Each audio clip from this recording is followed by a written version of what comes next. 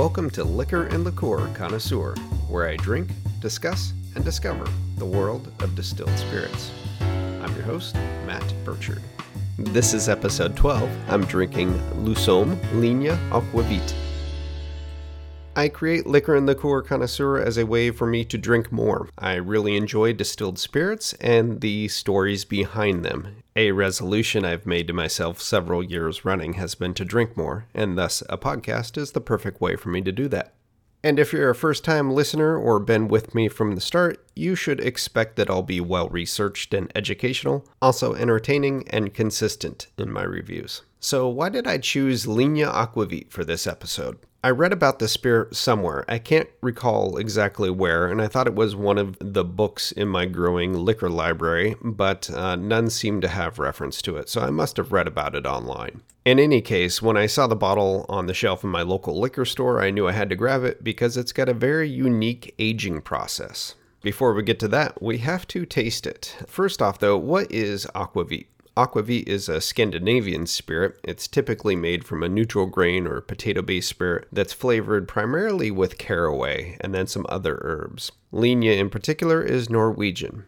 I've got a bottle of Ligne Aquavit here, unopened. I bought it just for this episode. It's the standard 750 milliliter. It is 41.5% alcohol by volume, making it 83 proof. So let's go ahead and open this up. I've been looking forward to this. Nice screw cap as expected. Now let's give it a pour.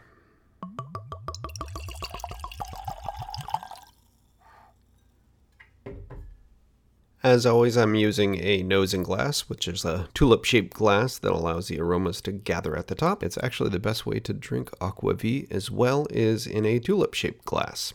The color, it's very light caramel, tawny, tan color. On the nose, the first thing I catch is the smell of rye bread, and this is the caraway coming forward that I know that this aquavit is made with. I also get a good citrusy orange flavor coming through on the nose.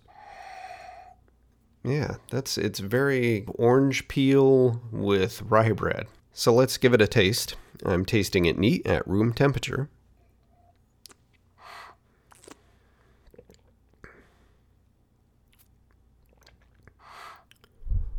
The flavor, to be honest, is not what I expected. I had read caraway, but I hadn't related to how much this would taste like rye bread. It's very mellow, smooth. It doesn't taste at all like I'm drinking a 80 plus proof spirit just straight.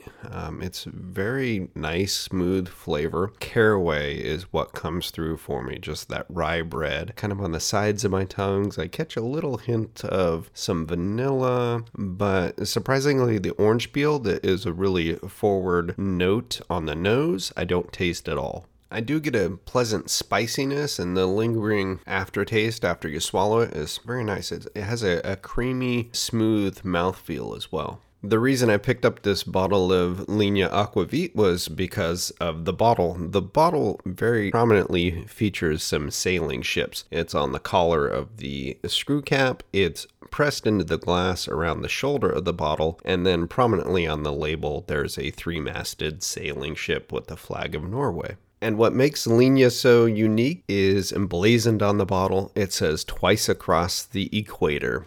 Pressed into the glass around the top shoulder of the bottle is the phrase, around the world and twice across the equator in sherry casks. The back label of my particular bottle also features a world map depicting the shipping route that the spirit takes. So that's the big thing about Ligne is they actually ship the spirit around the world as part of the aging process. And this aquavit is named Ligne because it crosses the ligne or line or the equator twice. It's also said that the back of the front label, so reading through the glass, would list the sailing dates for the spirit along with the name of the vessel that it sailed on. I think mine may have that near the bottom, but my back label obscures it. So I may have to take the back label off and see if that is still true. It may or may not be the case anymore. So, on to the history. It's said that Linya was born of coincidence, but it may be a more true statement to say that it was more lemonade from lemons. The story starts in 1805 with the Lusome family, who was involved in trading. They shipped some potato aquavit to the East Indies in an attempt to kind of open up new markets there. The East Indies are generally referred to as the islands that make up the country of Indonesia today. But the Lusome family took a bit of a gamble and shipped all this aquavit to the East Indies, and as they say on their website, people were totally uninterested in buying it. So it was essentially rejected and returned to sender. This, however, being a sea voyage, it took some time to return, and it wasn't until 1807 that it had returned to port in Norway. Upon return, they obviously tried it and discovered that the sea voyage was a vast improvement on the taste of the aquavit. So to replicate the taste, they made the determination to repeat the process. And since every drop of Linya aquavit is sent sailing to mature, and in the process it crosses the equator twice. Linya has remained unchanged for more than 200 years, so they say. However, the Linya website says that their aquavit has been using the same recipe since 1821. So what was shipped in 1805 was different than what they started using or producing in 1821. But 1821, 1805, close enough. We'll give them 200 years. I mean, it's almost 2021 at the time of recording this, so give it another year and it will be 200 years. Skip ahead centuries, and as of 2013, they were producing more than 2.5 million bottles of Linya aquavit every year. I've seen reference that Linya is the Norwegian ambassador of aquavit, as it appears to be the most widely exported. Linya is currently owned by Arcus, which is Norway's largest wholesaler of wine and liquor.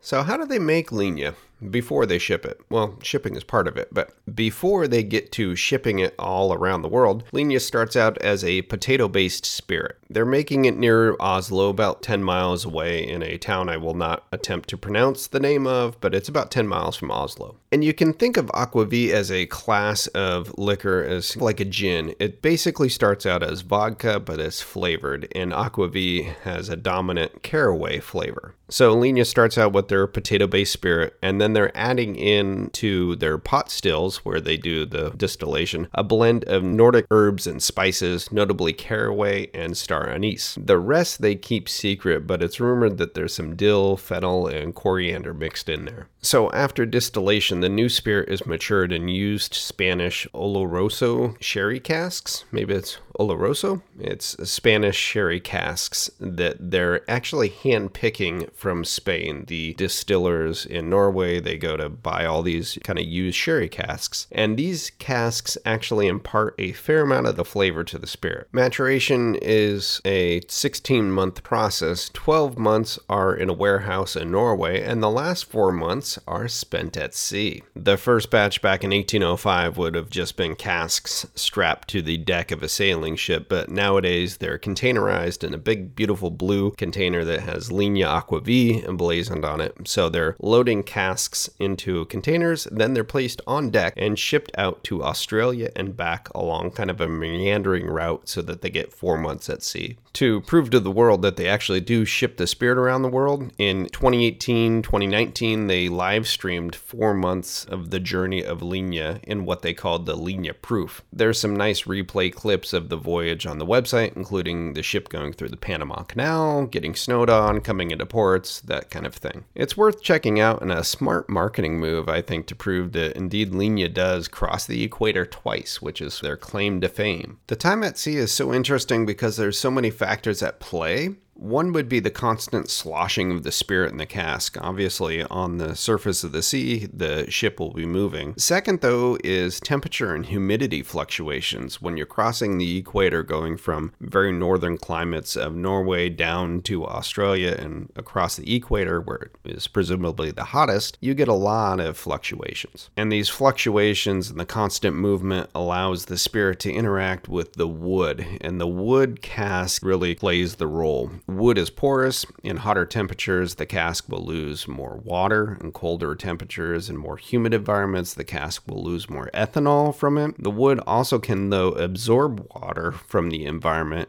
They can actually gain water in some instances. So there's a lot to do with the temperature, humidity, and climate of maturation. And the different climates, that's one of the main reasons you have such variation in whiskeys. You'll have whiskeys matured in Scotland that are very different than whiskeys matured in the US, for instance. It has so much to do with climate. But for Lignea, they say that the oak adds the hints of vanilla. And of course, this is obvious if you understand wood and its use in maturation of distilled spirits. I have to thank Adam Rogers, the author of Proof, The Science of Booze, for his breakdown on the science of aging, which I'm going to paraphrase here. And if you've not read this book, but you like alcohol, it is a fascinating read. Pick it up. It's available, obviously, on Amazon, but your local bookstore as well, I'm sure. So wood is essentially cellulose and hemicellulose, which are long chemical chains of glucose molecules, and the heat of coopering or barrel making breaks these down into sugars, glucose, hexose, and pentose.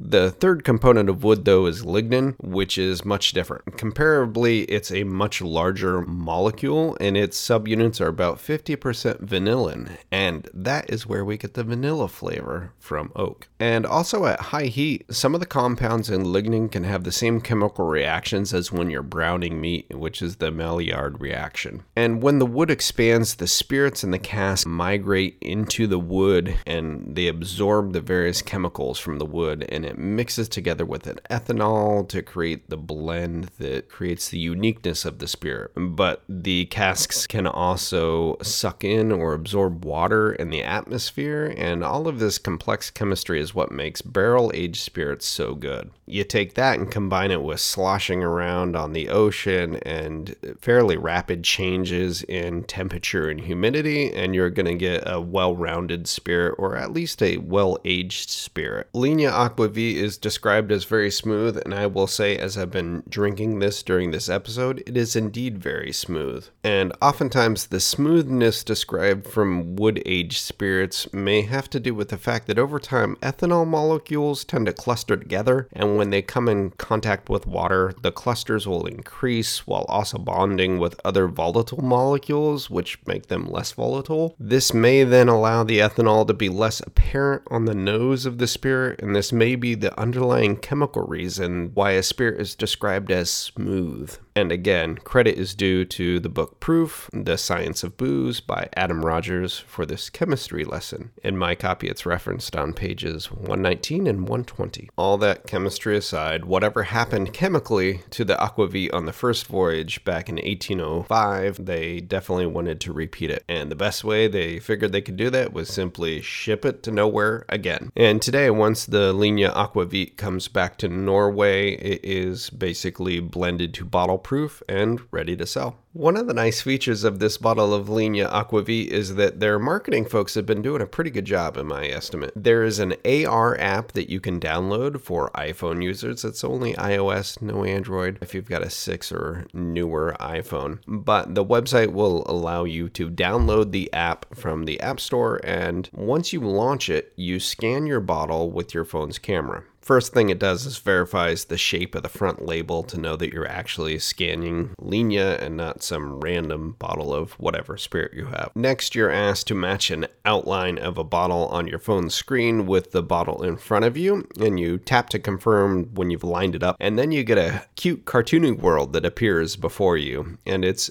AR, which is augmented reality, and it's centered around your bottle of Lignea. A cartoon version of Jorgen Loosholm introduces himself and invites you to move your phone towards a few floating islands to see an interaction and hear him narrate the scenes. There are 6 scenes in total, and you'll spend perhaps 5 minutes with it, but I think it's a clever bit of marketing and really adds to the brand experience of Lignea. And to be honest, you don't even need to buy it to try it out. Just download the app and go to your liquor store, scan the bottle, and play around with it a little bit. So on to cocktails and basically the enjoyment of Lignea Aquavit. How do you drink this? Lignea can be mixed, but honestly, the way they drink it in Norway is the way I've been drinking it during the show, which is just neat at room temperature. Linya did hold a contest a couple years ago for bartenders to come up with cocktails that use the spirit, and they've got some YouTube videos showcasing those, and they seem all well and good, but there's not really a key cocktail that Linya Aquavit is known for, or really any aquavit for that matter. It is said to be an excellent complement to seafood or dark beer though. So in summary, what do I think of Linya Aquavit? I'm surprised by this. I really enjoy it. It's a flavor profile I wasn't expecting in liquid form, to be honest. I wasn't expecting a drink to taste so much like rye bread, but the caraway flavor really comes forward to me. And it's a great addition to my liquor collection and a different change of pace. So if you have the occasion to try an Aquavit, Linya is probably a great one to start with. It is well regarded and should be available pretty much wherever you are. So that's going to do it for this episode of Liquor and Liqueur Connoisseur. I'm your host, Matt Burchard. Please subscribe and share. Show notes are on liquorandliqueurconnoisseur.com. You can also find the show on Apple Podcasts, Spotify, Google Podcasts, pretty much anywhere you get your podcasts. The show is also on social media. I tend to post most of my photos on Facebook and Instagram, so follow me there. Please leave me your feedback. If you got a particular spirit you would like me to try, please reach out and let me know. And thank you for listening.